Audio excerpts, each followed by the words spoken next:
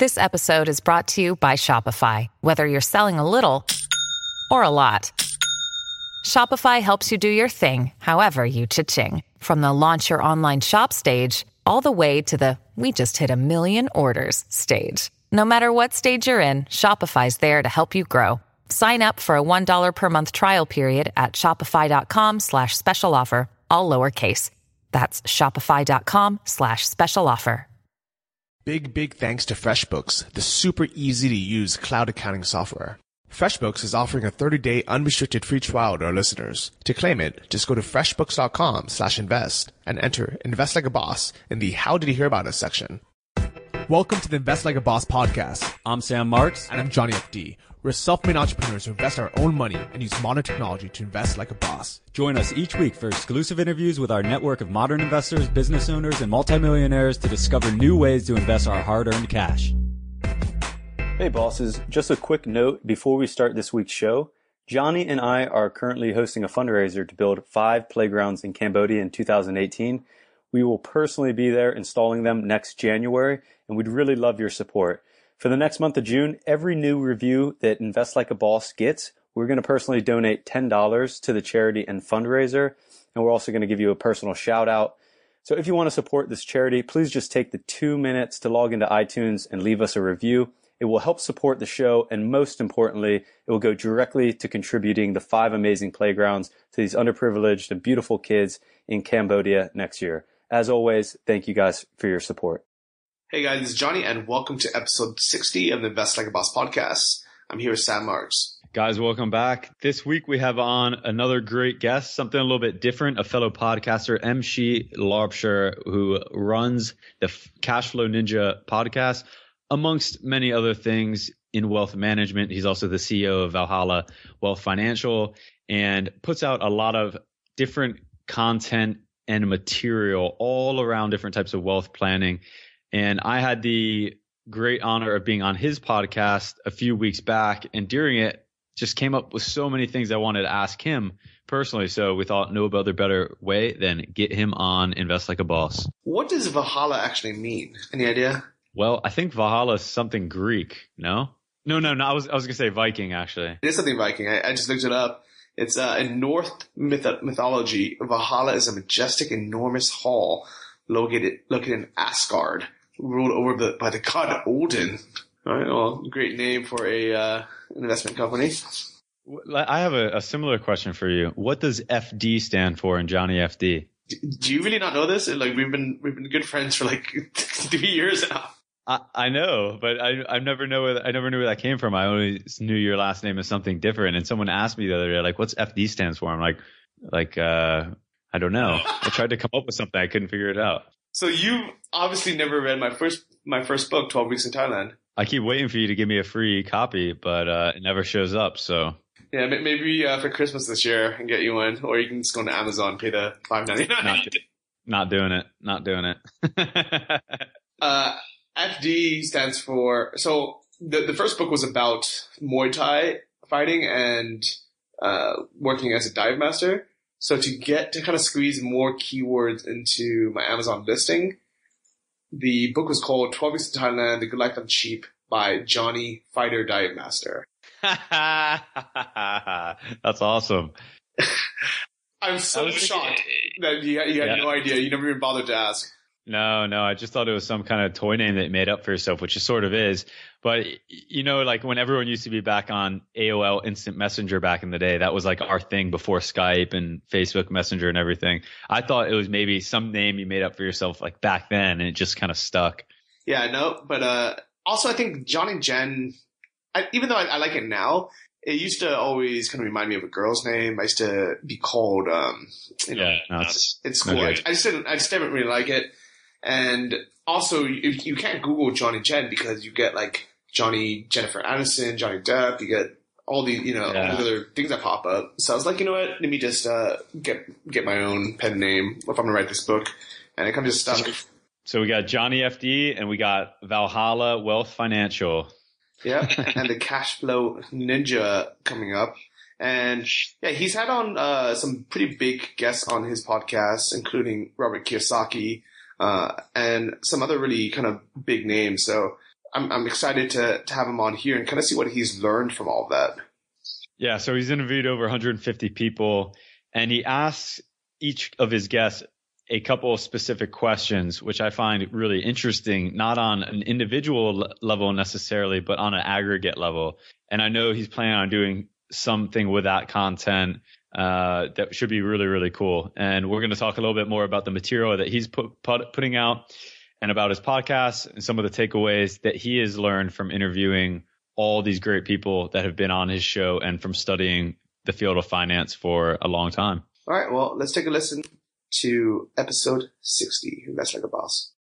Hey bosses, if you are self-employed like we are, and especially if you hate dealing with numbers, invoices, and reminders, you need to check out FreshBooks. They made my life so much easier by letting me set up recurring expenses and invoices that I can set up once and just forget about. You can set up automated late payment reminders as well. So next time somebody who owes you money doesn't pay, they automatically get a message so you don't have to chase them down or, worst off, forget to get paid.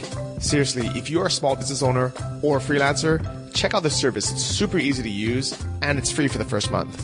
FreshBooks is offering a 30-day unrestricted free trial to our listeners. To claim it, just go to freshbooks.com/invest and enter Invest Like a Boss in the How Did You Hear About Us section. MC, welcome to the show.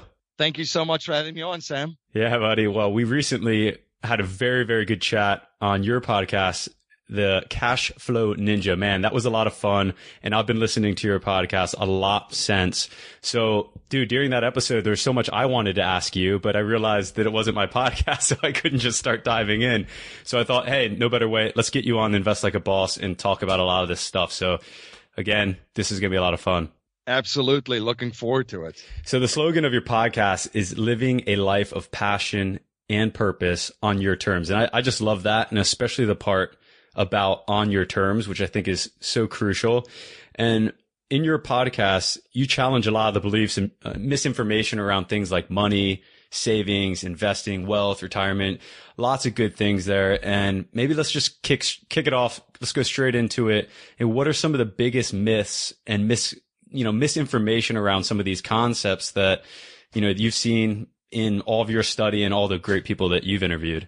Yeah, I think there's quite a couple that's out there. And of course, when it comes to financial information, it's very noisy, right? There's a lot of ideas out there. But I think one of the most mainstream ideas and one of the biggest problems that I see out there is the cash flow approach versus accumulation. Mm-hmm. And right now, a lot of people are told, go to school, get good grades, go work for a company, max out your 401k plan, that give your money to Wall Street for 30 plus something years. And when it's time for you to retire, they'll give them a mountain of money back to you that you can draw from and live out the rest of your life like those people do on the advertisements, right? But it's a completely broken system. And Sam, the thing that makes me really, really kind of a little mad sometimes is it's failed a lot of people, and I continue to see it fail people. There are many people that I've been in contact with and spoken to that they've done all the right things, right? They did all these things I just mentioned. And now that they're entering their golden years for retirement and it's towards the end of their life, they are seeing that it's not working. They're not going to have enough money to retire, as they were told, and they don't know what to do. So because there's a number of factors that plays into this thinking too. We're living longer, right? Technology is amazing. We live in amazing times. Mm-hmm. So we're starting to live longer too. So a lot of people, even if they do have some savings set aside and have followed the accumulation approach, they're going to outlive their money. So the other opposite to that, and I think it's getting a lot of traction because a lot of people are starting to see, not only are the cracks there for the current conventional financial and wealth planning, but it's being exposed as it is. So a lot of people are looking at cash flow, recurring income streams every single month, mm-hmm. To fund that, not only your lifestyle right now, but into the future as well. So I always use the analogy and talk about the golden goose, right? The accumulation approach is kind of like taking that goose, feeding that goose taking care of that goose for 30 to 35 years and then slaughtering the goose and eating the goose. The problem is the goose is gone and you run out of food, where with the cash flow approach, we have our goose, we keep it nice and healthy, and we keep collecting the eggs. And then we have many different geese, right, from all over the place. So that's definitely one of the biggest ones that I've seen that's out there, and it's changing. It's exciting to see that there are a lot of people that's changing that mindset.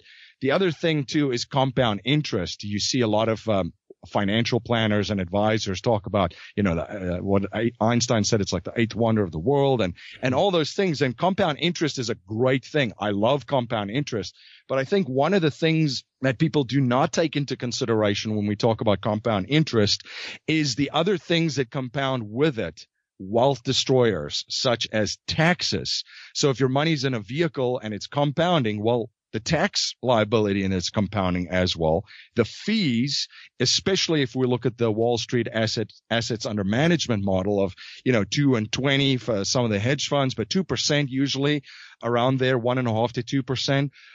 That's compounding as your money's compounding too. And John Bogle from the Vanguard group has done studies with us, just looking at, 30 to 35 years, thirds of your gains could be eaten up just through fees. So inflation is another one too as well. I'll give you an example of what I talk about and bring into the accumulation versus the cash flow model too. If you have real estate and you're in a multifamily property, for instance, right? You're generating cash flow on a monthly basis, but as inflation keeps going up, the rents can be adjusted with it. So that wealth destroying factor out there is neutralized in that way, which it isn't in a lot of traditional planning. So the third one that I have is the higher risk equals higher reward story that a lot of folks are pitched, right? Yep. And I think one thing that I've learned from a lot of wealthy people is the risk is never in the investment. It's in the investor. There could be a piece of property. There could be gold and silver investments. Whatever investments we're looking at, 5 different people can invest in the exact same property. And, 3 of them might completely blow it and 2 of them might have a cash machine, right? So it's definitely in the investor. So I think when people hear that, it's more of you're losing control by giving it to someone else, and they're telling you that to kind of like protect themselves. Yeah. So 3 things that could help you eliminate that is look if you have control over your money, right? You have to have control. It's your money. Remember, you're in charge. You're the CEO of your life, right? You're the boss of your life. Mm-hmm. And the other thing is you have to protect your downside. Investors, professional investors, the pros, risk management is key for them. They protect their downside.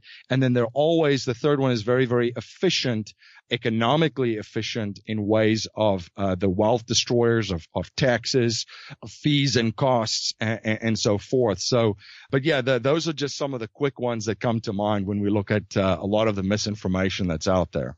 Lots in there that I would just got to rewind and pick back up on. And one of the things you mentioned was wealth destroyers. And I recently heard something that made me challenge the way that I thought about deferring taxes, because I've always tried to find vehicles about deferring taxes. But someone very smart recently told me you should pay tax now because you don't know what the tax is going to be in the future. And, we live you and I both are residents and citizens of the USA, where massive debt is building up. How's that all going to be paid for? No one really knows. But in 30 years, no one knows what the tax rate is going to be, right? It could be lower, or it could be double. So it's sort of scary in a way when you're deferring taxes 10 years, 20 years down the road, which seems like a good thing today, but no one knows what it could be tomorrow, right? It's so true. And you hit the nail on the head right there. You pay taxes on the seed, not the harvest. That's what the wealthiest people do. If you talk to really, really wealthy investors, the Jim Rogerses of the world and the Robert Kiyosaki's and those guys, if you ask them about what do you think, where do you think taxes are going to be in 10, 15 or 20 years, they'll look at you and they'll say, I don't care. Because I have structured my affairs in such a way and positioned it in such a way that I've limited and reduced the impact that's going to have on my wealth. Mm-hmm. So that's definitely a lesson that I learned from them. And that was a aha moment in my personal journey too, because that's another thing that's out there too, right? Another fallacy, the tax deferred. And that's a very, very big, on the list, especially when it comes to qualified retirement plans. It's high on the pitch list, right? Mm-hmm. You can defer taxes. You're not paying it right now. Yeah. But guess what, guys? You're gonna pay taxes at some point, right? It's coming, no matter who you are, where you are. But, some people certainly do it much more efficiently than others. And I also recently read somewhere that outliving your money has recently become the number one thing in the world that people fear, more than public speaking and a few of the other ones that are around that. So outliving your money has become the most scary thing people can imagine. And I mean, rightfully so. I think we're just so young that it might not affect us, or it's certainly not the top thing on our minds. But look at this baby boomer generation that's retiring, and how many of them can't even see for retirement in the future, right? And when we talked, you mentioned earlier about the accumulation and cash flow models. I was wondering, do you have a model for kind of both, where you're working on accumulation, but then you're also working on cash flowing that accumulation kind of egg? Yeah, and it's so true what you just said too, to touch on that. 76 million baby boomers they're coming through their retirement phases. And to give an example of having both models kind of set up. So some of the clients that I've seen and people that I've seen that are pretty well set is there's a little bit of both. There's vehicles that they accumulate their money in, because money has to reside somewhere, right?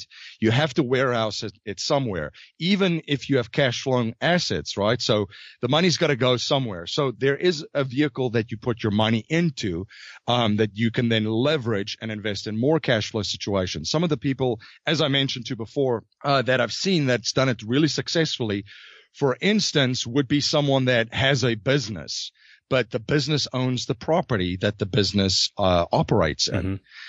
So someone that I recently met with that are pretty well set, a baby boomer, they were able to sell their business, number one, for retirement. Now, the way that they sold it isn't they take the whole chunk of money up front, again, playing into the wealth destroyers, the taxes, right?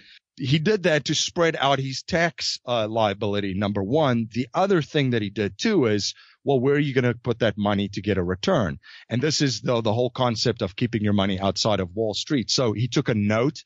There's a payment plan. He basically seller financed the business. He's getting an income stream from that. Nice. He's getting an income stream from the property that the business operates in. That is the business that he sold. So he's getting 2 income streams for his retirement just from that. Then along from that, he did have some savings in a vehicle, which he accumulated a little bit in. That's something that can be turned into income for him in his retirement through different vehicles. And then he also, as he built his business, used some of the capital of the business to invest in real estate. So he has a lot of multifamily unit properties, about 10 to 15, and those are throwing it off. So I think that's kind of like a model where it overlaps, but the focus is purely on the cash flow, because, this person knew that he wanted to live a certain lifestyle. And I think that, a lot of the information, again, that's out there tell people that, hey, when you retire, you're going to retire in a lower tax bracket. Well, Sam, I don't want to do that. I want to be in the highest tax bracket possible, because I don't want to retire to poverty, right? So the way, even though your income could be potentially in a higher tax bracket, well, how do I get it out that and still maintain the same income? Well, there are ways to do it. There are professional investors using certain vehicles that's tax favorable that make quite a significant amount of money, but their taxes aren't that as high. So, there's different models to do a little bit of both that, but the focus has to be on cash flow, especially with people living longer than we've ever been. Yeah. And I guess just to round that up, with people living longer, you can live as long as you want if you're living off more of a cash flow model versus accumulation, where you're just watching every single month getting a little bit lower and lower. And I think that's got to be the really, really scary stuff for people that are in their golden years. Absolutely.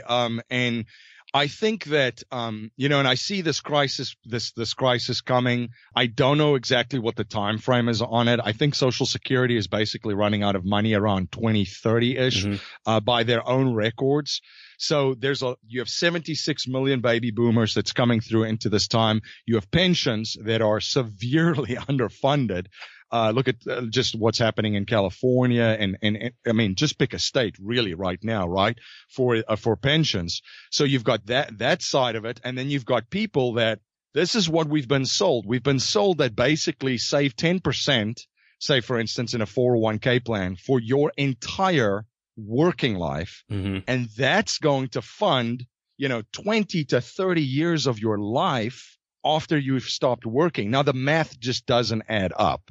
So all these factors coming together, and then of course, as we're recording this too, we have bubbles all over the world. Pick an asset class and you'll find a bubble. At some stage, bubbles do correct or pop. So, in the net, again, we don't know when this is going to happen, right? But I think putting this all together and have some of these trends and these things overlap just sets the stage for, just a retirement crisis for a lot of people that are out there. So I think, is it too late for a lot of people? Not at all. I mean, I just watched the movie the other night of the founder of the McDonald's movie with Ray Kroc was 52, right? Oh, wow. When he started McDonald's. So I'm not saying, you need to be Ray Kroc to bounce back and have that retirement. But my point is people can still make adjustments, and there are still opportunities for them to utilize what they have and turn that into cash flow. Well said. Funny you mentioned Ray Kroc. We were driving on Palm Beach in Florida about a month ago, and as we were driving around, my grandma goes, "You know whose house that is? It's this massive, massive mansion on the beach." I go, "I have no idea, Grandma." She goes, "That was McDonald's first secretary." It was the first secretary, I guess, of Ray Kroc, and they didn't have enough money to pay her, so they gave her, maybe 1% or 0.5% of equity. As part of her compensation, and look what that turned into. It's insane, right? Yeah, no, absolutely. And it's a lot of lessons in that movie. And, there's a lot of people that have opinions about Ray Kroc, but I usually try and look at what can I learn from this, not judge someone for what they did and how they did do things, right? So what can I learn from this? And, there's a lot of lessons in there from, personal development, persistence, perseverance, thinking outside the box, being contrarian, which, has helped a lot of people, a lot of, successful people, that I've had the opportunity to meet with and the privilege, are contrarians and think a little bit differently. I've always wondered if such a small group of people have figured it out and they're successful and they're building wealth, and legacy wealth. Why are we following the advice, and the conventional wisdom that the majority of people are following and doing and implementing that are not? Yeah, well said. We'll leave a link to that. I actually haven't seen that documentary as a movie, but we'll have to leave a link to that because that's something I'd be really interested in. I know the listeners would like to listen to as well. And, so for the listeners, I've become privy to something that MC is working on. It's not out today, but by the time we release this episode, I believe it will be. And man, how many people have you interviewed now? I think over 150. Yeah. So there's over 150 people.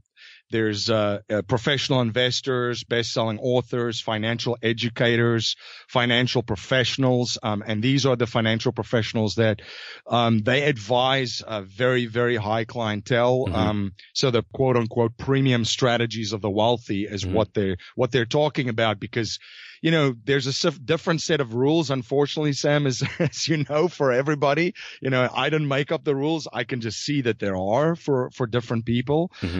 So it's to us to figure out what are the rules and play the game as best as we can to take care of ourselves and our families, our communities, and, our network, and people that we can touch. Yeah, definitely. Well, I know you're working on something called Money Masters Playbook, and I don't want to spoil it because it's not out yet, but in that you have something that's called the 6 pillars that you've kind of rolled up a lot of this content and learning and strategy into. And you think we can just touch on that, some of the high level points of that's coming out? Yeah, absolutely. So this is kind of an ebook little project that I've been working on, just picking up some of the tidbits of things that I've learned from all these successful and wealthy investors. Mm-hmm. The first pillar that I identified is the mindset, right? And we keep hearing this, but they just think differently.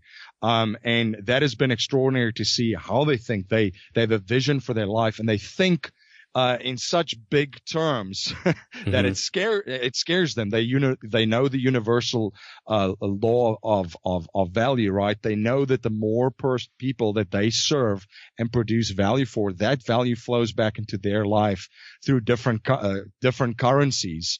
So that's one thing that I definitely picked up from them. They know that also that they are their biggest and their greatest assets. So they continually try to redevelop themselves, improve. They study, read as much as they can, learn. And not only do they read with everything that they agree with, they read on everything that they disagree with, right? To open their mind and get a different perspective. That's the one thing that I picked up from wealthy investors. They always try to figure, they wake up in the morning and they have an opinion about something, but they're trying to figure out, do I have this right? Am I looking at this the right way? And by reading things that are different to what they believe and how they think, it challenges that. I've touched on the vision and plan. That's the second pillar. They have the vision for their life, and then comes the plan to implement that vision, right? That's where you got to start. If you're trying to build a lifestyle business for yourself and become an investor and build assets, you have to know what the vision is for your life before you can create and build those assets. Otherwise, you're going to create a prison for yourself, right? And I've done that personally myself. So I can definitely learn from that. Mm-hmm. And then comes the plan, and it's very, very detailed. So they journal. I mean, it's daily, it's weekly, it's monthly, it's yearly. They track. Everything is tracked and analyzed to that plan. And with that huge vision, they set goals so big that in the back of their minds, they don't think they could possibly hit it. Yeah, Ted Turner right there. Yeah, exactly. And even if you don't hit it, where you end up, trust me, is a lot further than what you would have been by setting average goals. And that's one thing that I've learned that's one of the biggest self-sabotaging things that someone can do is setting average goals that you can hit. The other thing is network and team. We've all heard your network equals your net worth, and surrounding yourself with the 5 people is extremely important, because you're going to turn into those 5 people, or have the average income of those 5 people around you. Team, these guys are leaders. They build high performance teams to help them execute their plan.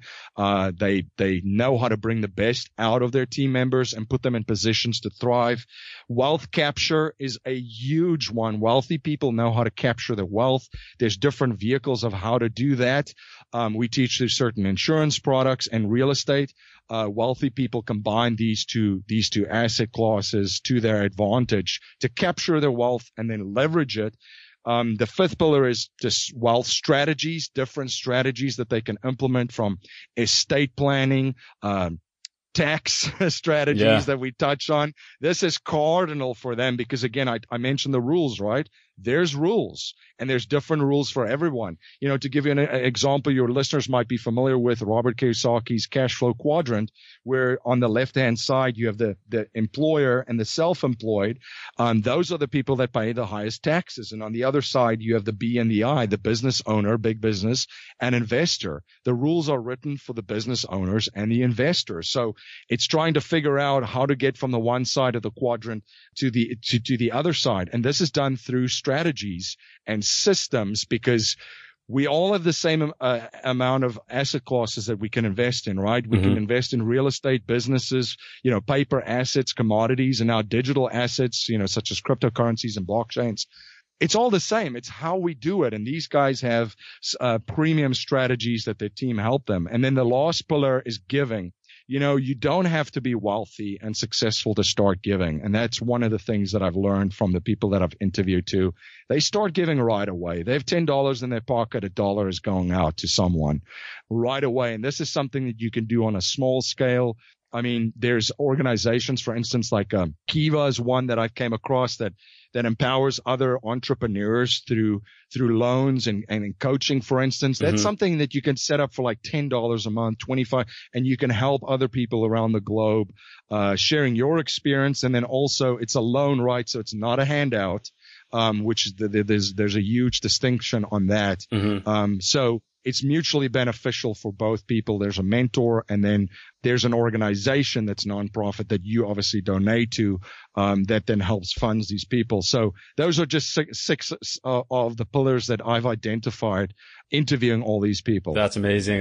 The giving one's really interesting because I've read a lot of audio biographies throughout my life. And one thing that always seems very common in them is that a lot of these people get to the end of their life and they realize that the giving part of their life was what brought them the most fulfillment. It wasn't the wealth creation or the networking or all these crazy trips they did. It was when they started to give back, when they started to mentor, when they started to help people in need, that they were actually the happiest. And a lot of people think of charity just as charity. Do something that's nice for somebody else. But it's not just that, right? It feels good for most people. And I think the earlier people can start on that, the earlier they can be a little bit more fulfilled in everything they do. So I would definitely encourage people. And I'm looking forward to reading more about that in your pillars and playbook. No, awesome. And the other thing that I would say too is currency, right? People, when I say the word currency, the first thing is people think about money. And the one thing that I've also learned from these folks is it has a different meaning. Everybody has a different currency, because when you're successful, for instance, like a guy like Jim Rogers, for instance, right? He has all the money that he needs, but what is his currency? I mean, he might, there's charitable causes that he believes in, that he's passionate about. Giving back is a big thing. So especially when you network with a lot of people too, find out what people's currencies are and try to help them in that way. For instance, try to help them through supporting and donating your time to the charitable causes that are important to them.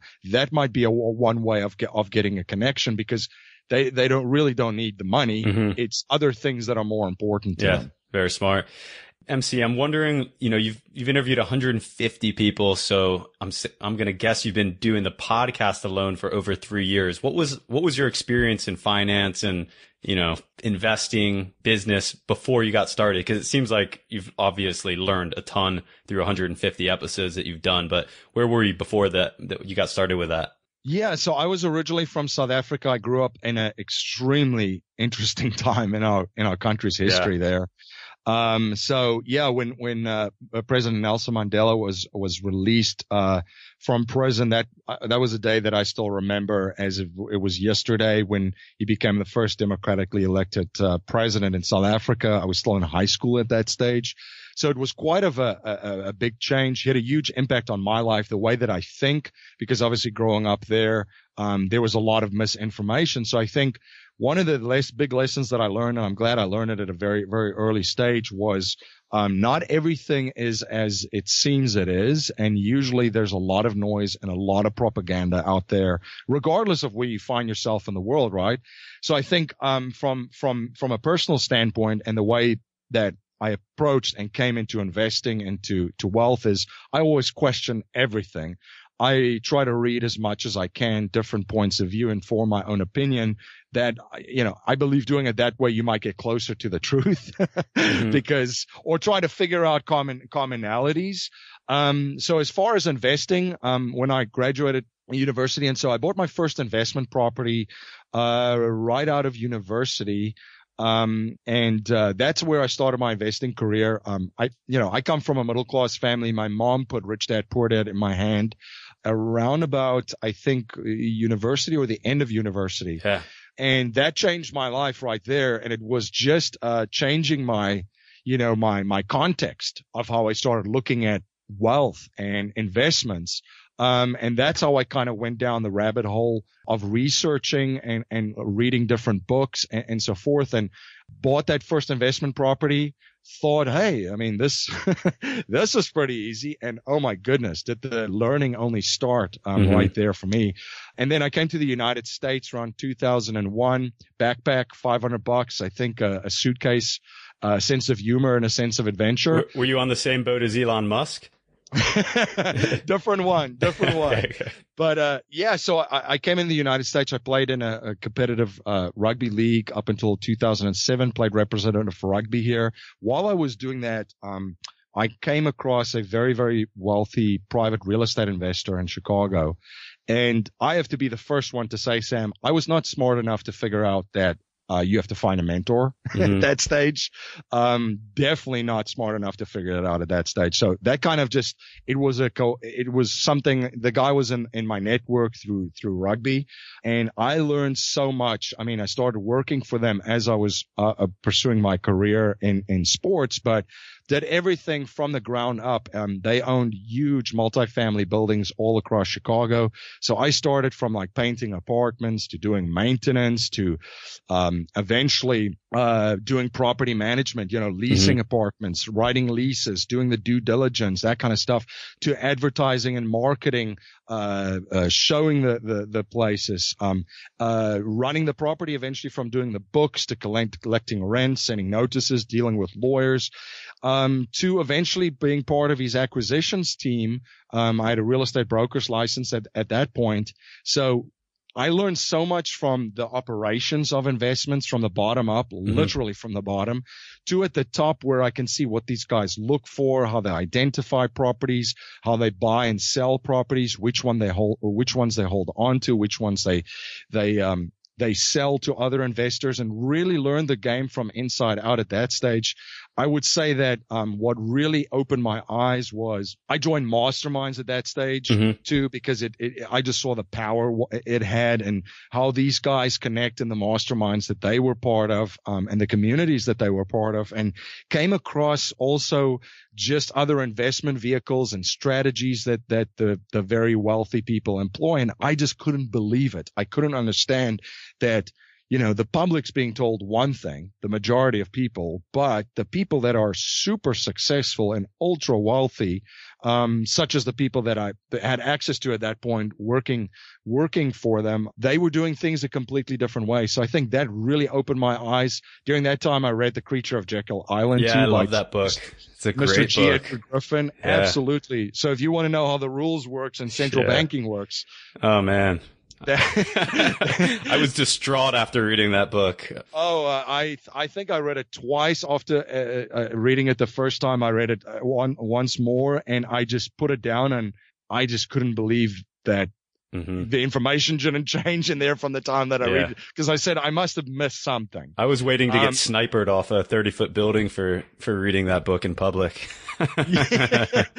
Exactly. So, stuff like that. And I've been very, very privileged to, have Mr. G. Edward Griffin on my show and I've communicated with him and learned so much from him through the years. So that kind of took me down the rabbit hole and just trying to figure out exactly the rules of the game, because clearly there's different rules, how it's being played, and the different side to this, because there is a different side to the coin, And the one thing that I've learned as well through the years, I mean, being in finance, I have an MBA in finance as well from a financial standpoint. So I've always liked analyzing things, investments, looking at that, running the numbers and so forth. But the one thing when I came into the financial services industry is I've always looked at it and the first thing that I saw was financial institutions and banking institutions do the complete opposite of what they tell everybody to do, right? They tell you literally,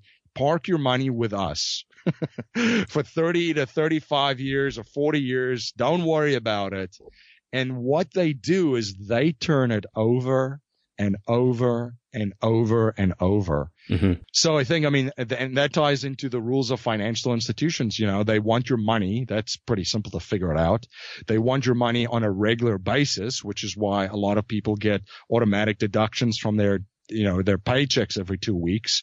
They want to keep your money for as long as they can. And when they give it back to you, they want to give it as slowly back to you as possible and give as little back to you as they can. Mm-hmm. So those are the rules that they play by. And once they have your money, what do they do? Well, they operate a different way. They turn it over and over and over, which, I mean, the banking institutions, and the banking model is the most powerful business model that's out there. All right. I wanted to just back up real quick to masterminds and mentorship, because so many people that we see that achieve wealth especially at an early age, they all seem to have either done an apprenticeship or had some type of powerful mentor in their life. And I'm wondering if, of all the people that you've been able to have on your show, and it sounds like you still do mentorships and masterminds, I'm wondering if that's also a common path of success for a lot of people that you see. Absolutely. It is, these wealthy people belong to masterminds. They, connect with other wealthy and successful people. Mm-hmm. They share ideas. And this is the new thing that I've learned too. This is the new economy. This amazing time that we're living in it's all about collaboration, right? And I think in the past, and this is also coming from a worldview of abundance, mm-hmm. Is in these masterminds, people share their best practices and success, even with competitors, because they have a worldview of abundance. And what that means is we're not fighting over the small little pie and trying to keep all of our trade secrets and try to be sneaky. No, it's like, listen, there is so much business out there and opportunity for all of us. We can't possibly get all of it. Mm-hmm. It's impossible. So let's not, fight over this small little pie. Let's grow this pie together. So people share and connect with people in their industry. These masterminds share best practices, but they all have that in common. Now, there might be people listening to us saying, well, how do I find a mentor? It is the easiest time in the world to find one, because you don't necessarily have to connect with the person right away to start off with. You can find someone online that you can model, right? It's like the Tony Robbins thing of the just modeling other people. Find someone that's successful in whichever niche you are or whatever sphere you operate in, and tradecraft you have. Mm-hmm. Look at what they're doing, studying, consume their content, and then eventually reach out to them through that. I mean, that's something that I would advise people to do that have that question, because a lot of people have asked me and listeners on my podcast is, well, how do I find a mentor, right? That's definitely the first thing right there, mm-hmm. That I would do. And what's like a typical format for a mastermind? Because I've never actually been part of a mastermind per se. They're always floating around my network. Hey, you want to join this mastermind? But I never really understood what the standard format is. Is it like everyone gets in a room together and just shares ideas, or is it, have you seen different types that have been, more typical or more successful? Yeah. So there's different types of formats. So there could be one that there's one guy that's obviously operating at a level of extraordinary production, mm-hmm. That people would want to join his mastermind and learn from him that way. And that's the giving back part too, right? Mm-hmm. That a lot of people do it. Now they're paid because there's obviously overheads for certain of these guys to run that. That's one way of doing it, to learn and basically have contact with that person. The other one is for, say there's 6 or 7 or, let's pick a round number, 10 of us that we're interested in, we're at a certain level with our businesses. And maybe some guys might be a little bit of a higher, different level. Some guys might be a little bit lower, but the 10 of us would get together, even if it's in person, for, a couple of times a year or online virtually, which a lot of guys do now, and share best practices. So maybe, for instance, Sam, if you and I are with 8 other guys, so maybe, someone would say, okay, in February, Sam's going to tell us what he's up to, what's worked for him, what's not working. He's going to ask the group for advice. What can he do better? What does he want to do? What level does he want to get to? And, that's one way of doing it, because then you can share what's working. People can learn from you. And then, also what can I do better? And now you have 9 other guys that have different success in different fields that can share, hey, this is what worked for me. This is what we did. So it speeds up the learning curve exponentially because, you can read a lot of information online as well, but having someone to reach out to, and even if you say something in the mastermind that resonated with me, I can reach out to you and say, Sam, let's talk about this. You said something extremely interesting. Some of the other masterminds, and this is actually one of the projects that I'm working on as well, is educational, is a platform for financial education, to have a platform that someone can access, learn in a very easily digestible format, reach out to you and bring other people in that teach in the mastermind as well. So that speeds up the learning curve, and especially like people learn today. I mean, we're living in this global village, right? We're all in different time zones and all in different places in the world. So what makes it really easy and amazing to be able to do is to have a platform that someone can access at their own leisure, at their own time that fits into their schedule to do their learning. Yeah, I think that's really smart. And MC, how does this all intertwine with Valhalla Wealth Financial? I believe is that your basically advisory company of sorts? Yeah, so we help people build their wealth outside of Wall Street. So it's a little bit contrarian to what a lot of other wealth management firms do out there. So a very big part of our building block at Valhalla is education, because my view as an advisor and a strategist is that you are the CEO of your own life, right? You are the captain of your ship and the leader, and you should be empowered and be in control of your finances. It is my job to advise you and to help you implement and execute certain things. And this is what I've learned from wealthy family offices too. So what we do is there's a big educational component. We then help people establish vehicles that allow the control over their money, are extremely advantageous as far as taxes and then fees and commissions, and then help them leverage the money that they warehouse in these vehicles to invest into other investments that produces cash flow and that produces growth. So I mentioned liquidity, income, and growth as three very big pillars of what we do.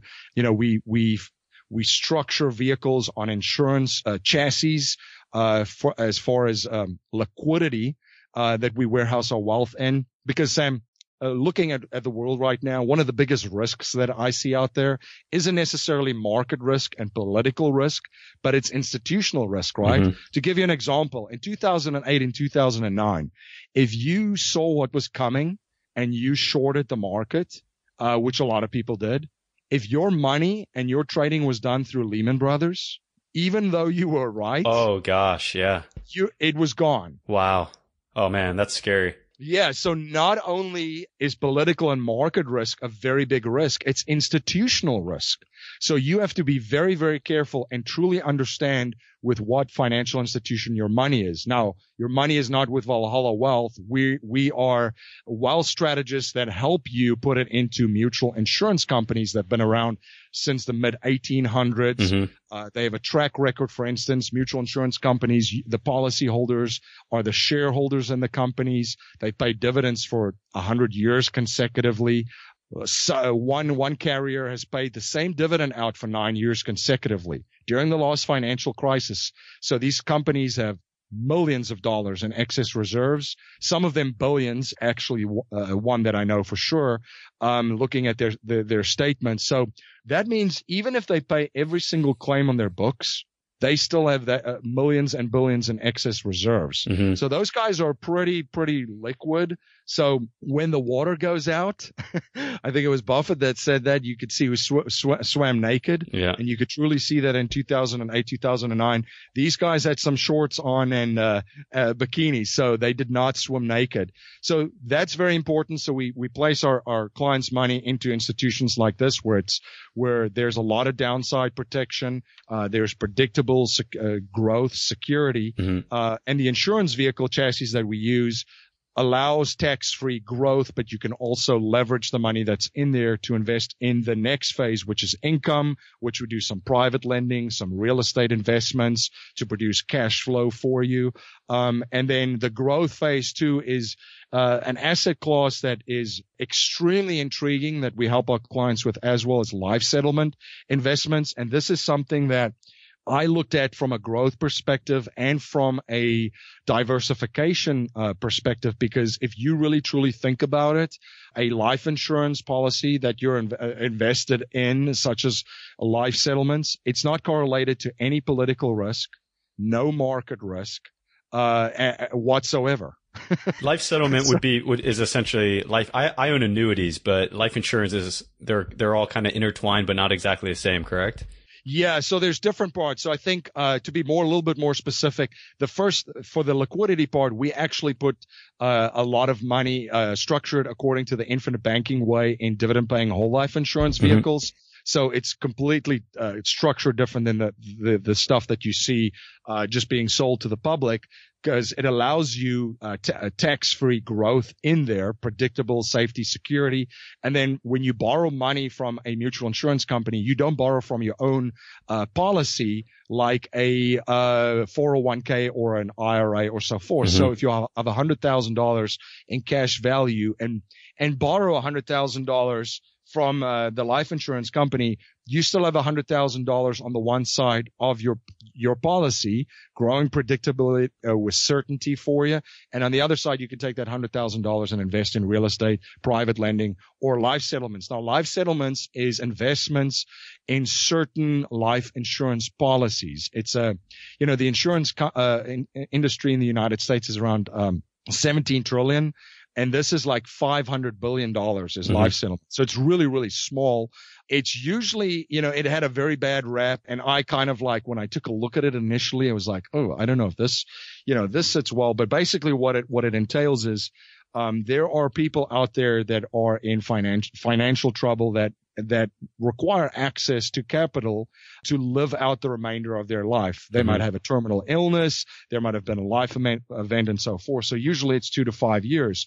Well, what life settlement companies do is they would purchase their life insurance policies, and actually the studies that have been done pay them 4 to 7 times more cash than they have in cash value for these.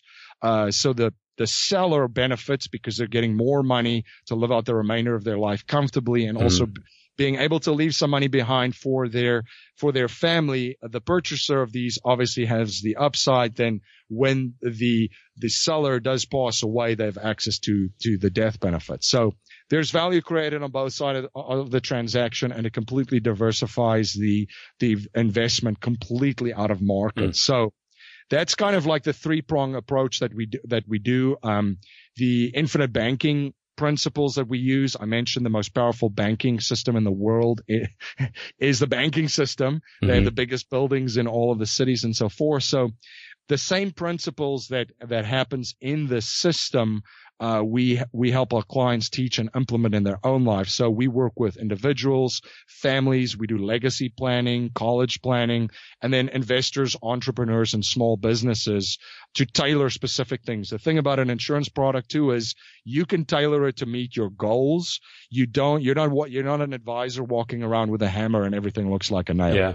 Well, there's 2 parts of your podcast that I really enjoyed answering and also listening to on some of the other guests. And I wanted to roll those into ours for this episode. And one of the questions was that you commonly ask people on your podcast 3 principles that they would leave down to the next generation to build wealth, happiness, and success. Of course, they can't leave any money down. They just have to leave 3 principles. So I'm very curious to know what your 3 might be.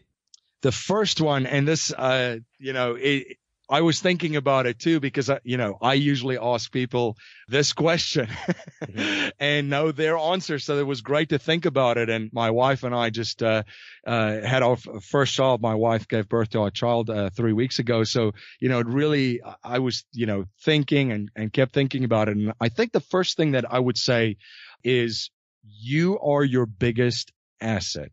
Number one, a lot of people walk out there, and I hear this question every single time. MC, what do I put my money in? What do I invest in? Who can I give my money to?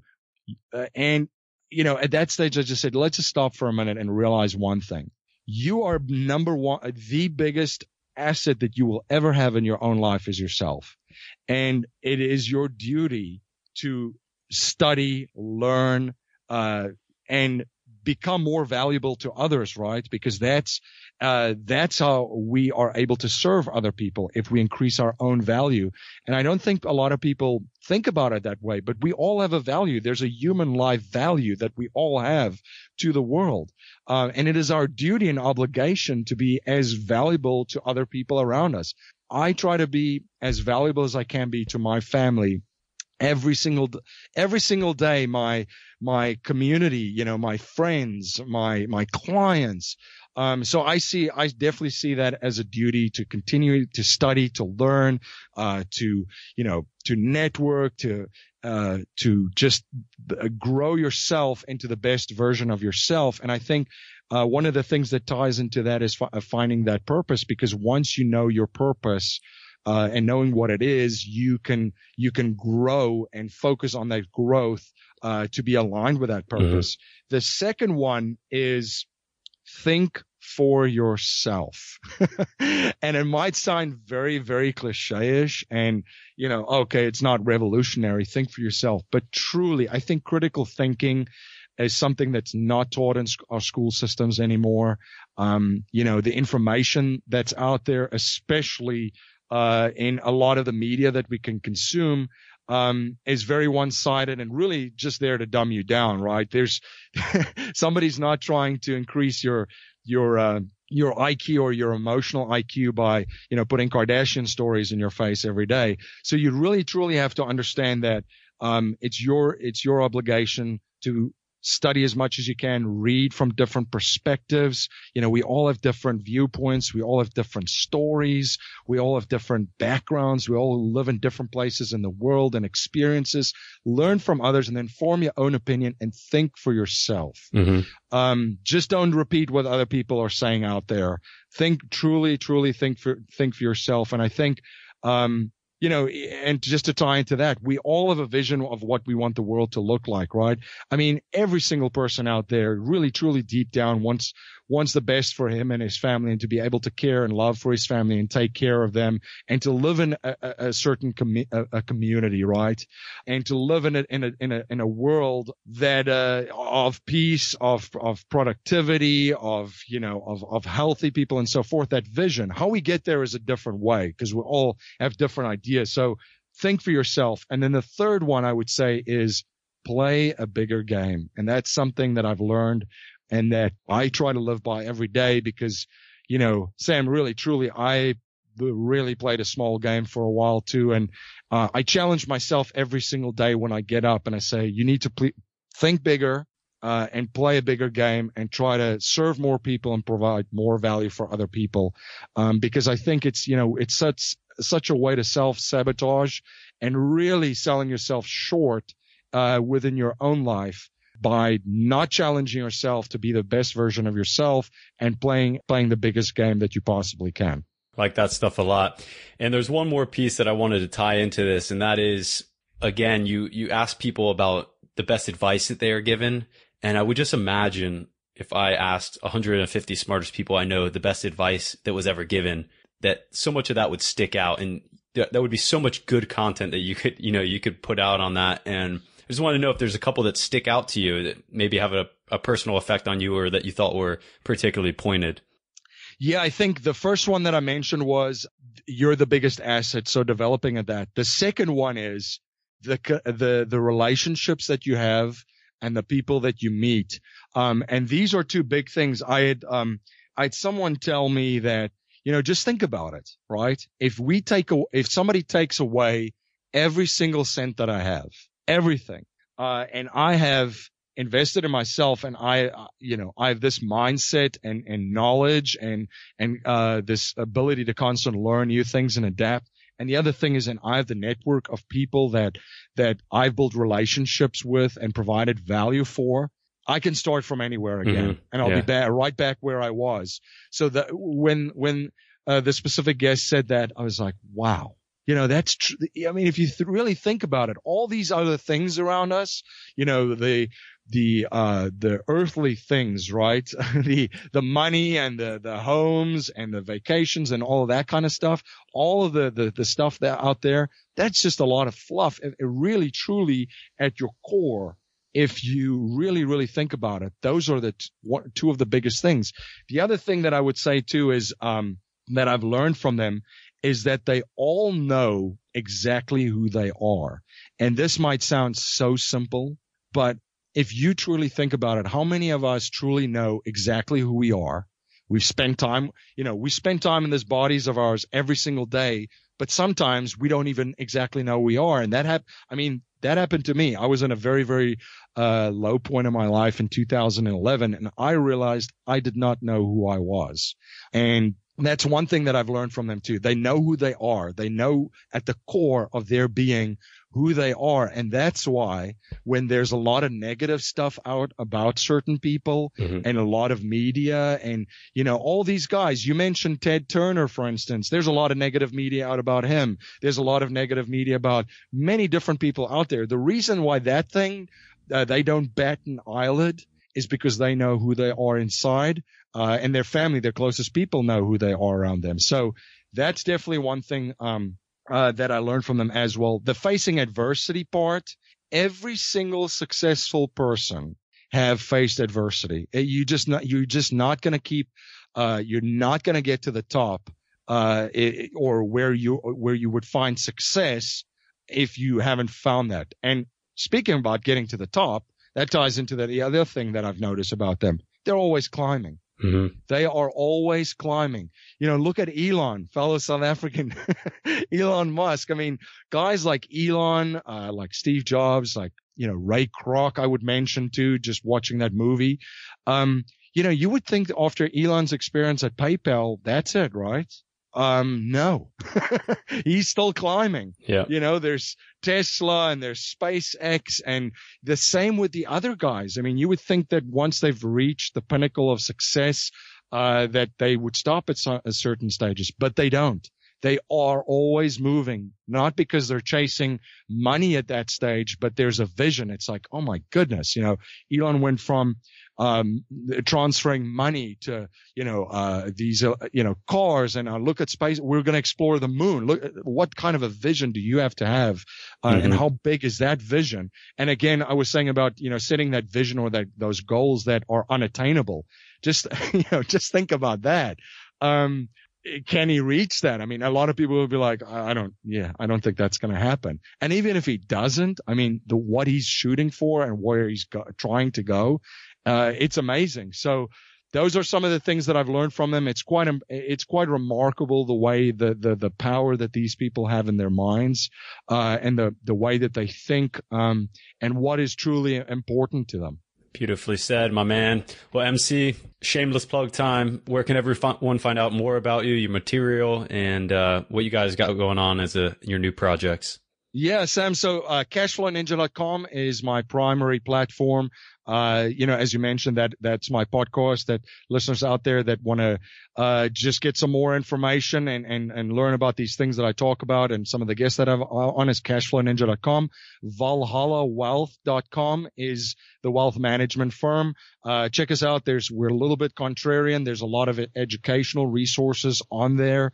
And there's also a private mastermind group at perpetualmultiplier.com, one word, that we're launching in the middle of June. So if any of these things that we talked about is of any interest for you, check us out. Good stuff. MC, well, please keep us updated, man. It's like a lot of exciting projects you have going on, awesome material on your website, and we look forward to hearing much, much more from you and your guests in the future. So take care, and thanks for joining us on Invest Like a Boss. Fantastic. Thank you so much for having me on, Sam. It was fantastic to connect with you again.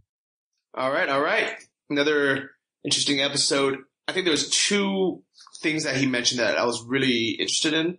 I'm curious, before I say mine, was there anything that kind of really stuck out to you? Well, I always like when people talk about mentorship and mentors, because I know how important it was to me and something that I try to continue to have someone that's mentoring me, but also try to mentor people when I feel I have the accreditation to do so. So whenever people talk about that, it's always worth echoing because there's a lot of people out there wondering how to get started. And I think the best way and easiest way has been the same for the last 5,000 years. Become an apprentice, find someone to mentor you, work your butt off for them, and learn some valuable skills. So I would say that's one. I liked what he talked about with the accumulation versus cash flow approach. It's something that we've thought about and talked about in roundabout ways, but it's another way to say it. And especially when talking about baby boomers, and all the baby boomers, at least all the ones I know, they've always been taught the same thing. Work your butt off, save as much money as you can, let it grow, create this nest egg, and then retire on it.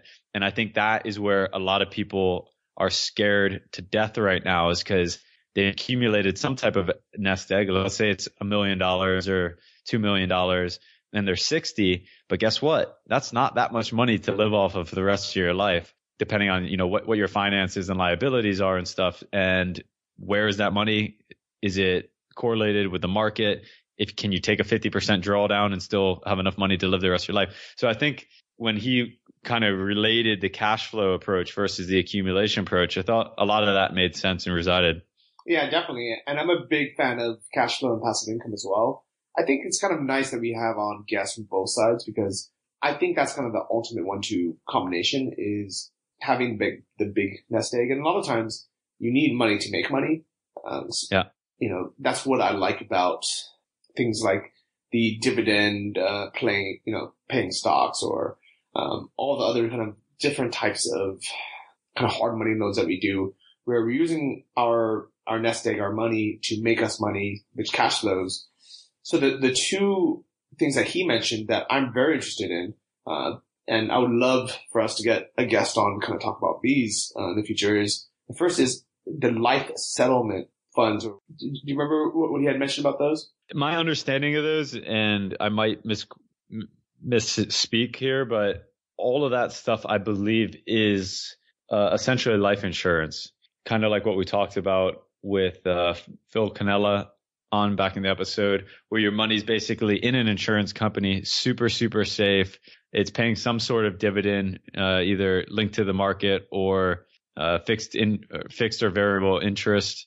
And a lot of those have a lot of tax incentives and tax deferral opportunities in those. So I believe that those are some type of life insurance products. Life insurance is still something that confuses me, man. But annuities, life insurance products, and we've now had 2 dedicated episodes on it. We could probably have 10 and still have questions. But it seems like both of our episodes that were on annuities and life insurance were both really, really popular episodes. So still a lot of questions to be answered, and I think we should dive into it deeper. Yeah, I definitely agree. And I think the actual term he used was mutual insurance companies for dividends. So definitely would love to learn more about that, because I like dividends. I like getting paid out monthly. I like kind of that structure, but I don't understand it. But actually the life settlement or the live settlement claims that he had mentioned was actually closer to what we had talked about on Yield Street, where people pay out money up front and then you collect on the contract. So whether it's the NBA player or the litigation claims, where you're just basically giving them money up front and then you get the money as they get money. The live settlements, it sounds a little bit strange, but it's basically if someone has just needs money right now, and they have either terminal illness or something's going to happen where they know that, they have, let's say, 6 months or a year to live, and they want to enjoy the rest of, they want to pay bills before they die, but they know they're going to get $2 or $5 million check from the life insurance, but they're thinking, what am I going to do with $5 million when I'm dead? I'd rather have $1 million today or $500,000 today. So it sounds like a little bit strange, but it really does sound like it's helpful on both sides, because, if I didn't have a family, I'm like, I don't want $5 million when I'm dead and just have it go to a distant relative I don't care about. I'd rather have $1 million today through one of these life settlement funds. So I think that's something really cool that I want to look into as well. Yeah, it seems like that would be more the type of product that would go through something like one of these market makers like Yield Street, not something that would go through I guess he termed it mutual. What do you call it? Mutual insurance fund. Yeah, so I actually think those are two different things. I almost have to re-listen to the episode, but I'm pretty sure because he kind of brushed by them. But I think these are actually two totally separate types of investments: the mutual insurance companies for dividends, and then the live settlement funds. Cool. Well, I'll tell you what. I'll reach out to MC after this. We'll try to get some additional feedback and clarity on those things, and see if he might know somebody that's dedicated in that niche that would come on the show and talk about it. Yeah, very cool. And if any of you guys have any knowledge on this, please let us know in the Boss Lounge on our Facebook group. Yeah, man. One other thing I thought was really cool that he brought up, not cool, but scary, was what he was talking about with institutional risk. And this was something that obviously happened back in 2008 with Lehman Brothers. And it was one of the things that really started setting off alarms for me when I had a large account with some of my financial advisors, aka brokers. And I would always say, like, do I own these stocks? Do I own it? And I would always get this roundabout answer. Well, no, you kind of we hold the stock for you. And it's, but we're the biggest bank in the world. There's no issue. It never added up. Right. And what he said about Lehman Brothers was absolutely true. Like, if you had your money with them, even if you were making the right trades, you lost. And that's a scary thing. And I think that would be, I don't know if there'd be anything worse than that, right? Like, if you go out and you gamble, you lose. That's on you. You go out and, you take a risk, that's on you. But if you put your money with somebody else, it's like putting your money in a bank.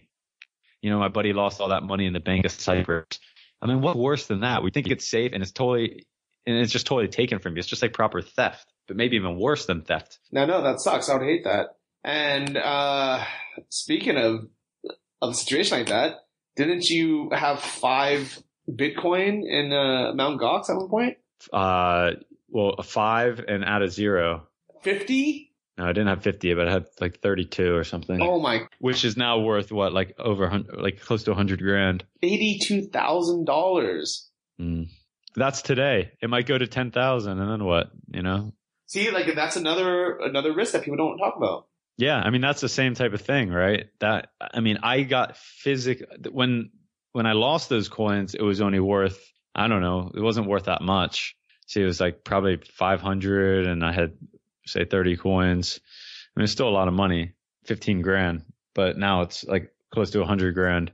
But I was sick because I felt like I was taken, I just felt like I was just lied to and screwed. And I feel bad for you. And that's why it sucks so bad when, when we don't even think of the term of institutional risk. Mm-hmm. I'm curious now if through Vanguard, if I own those funds, the stocks. I guess I don't. If anyone knows, let me know. I mean, I'm pretty sure Vanguard's not going to go out of business, but I guess who knows, right? No, that stuff's safe. I asked the same question. One of the first podcasts we had was with Fundrise, and we had just invested in Fundrise, and we're like, how's this stuff work? And the last question I asked Ben Miller was, well, what happens if Fundrise gets nuked? Like, do we lose all that stuff? And the answer is no. It's all held in like an LLC, and you're the holder of the LLC. If Fundrise is basically managing it.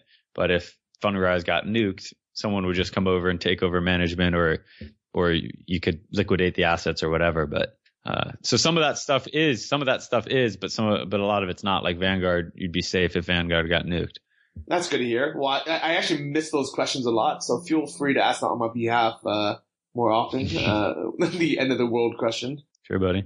Speaking of which, I am here in Ukraine right now, and I just found out that their savings accounts pay between 20 to 25% interest.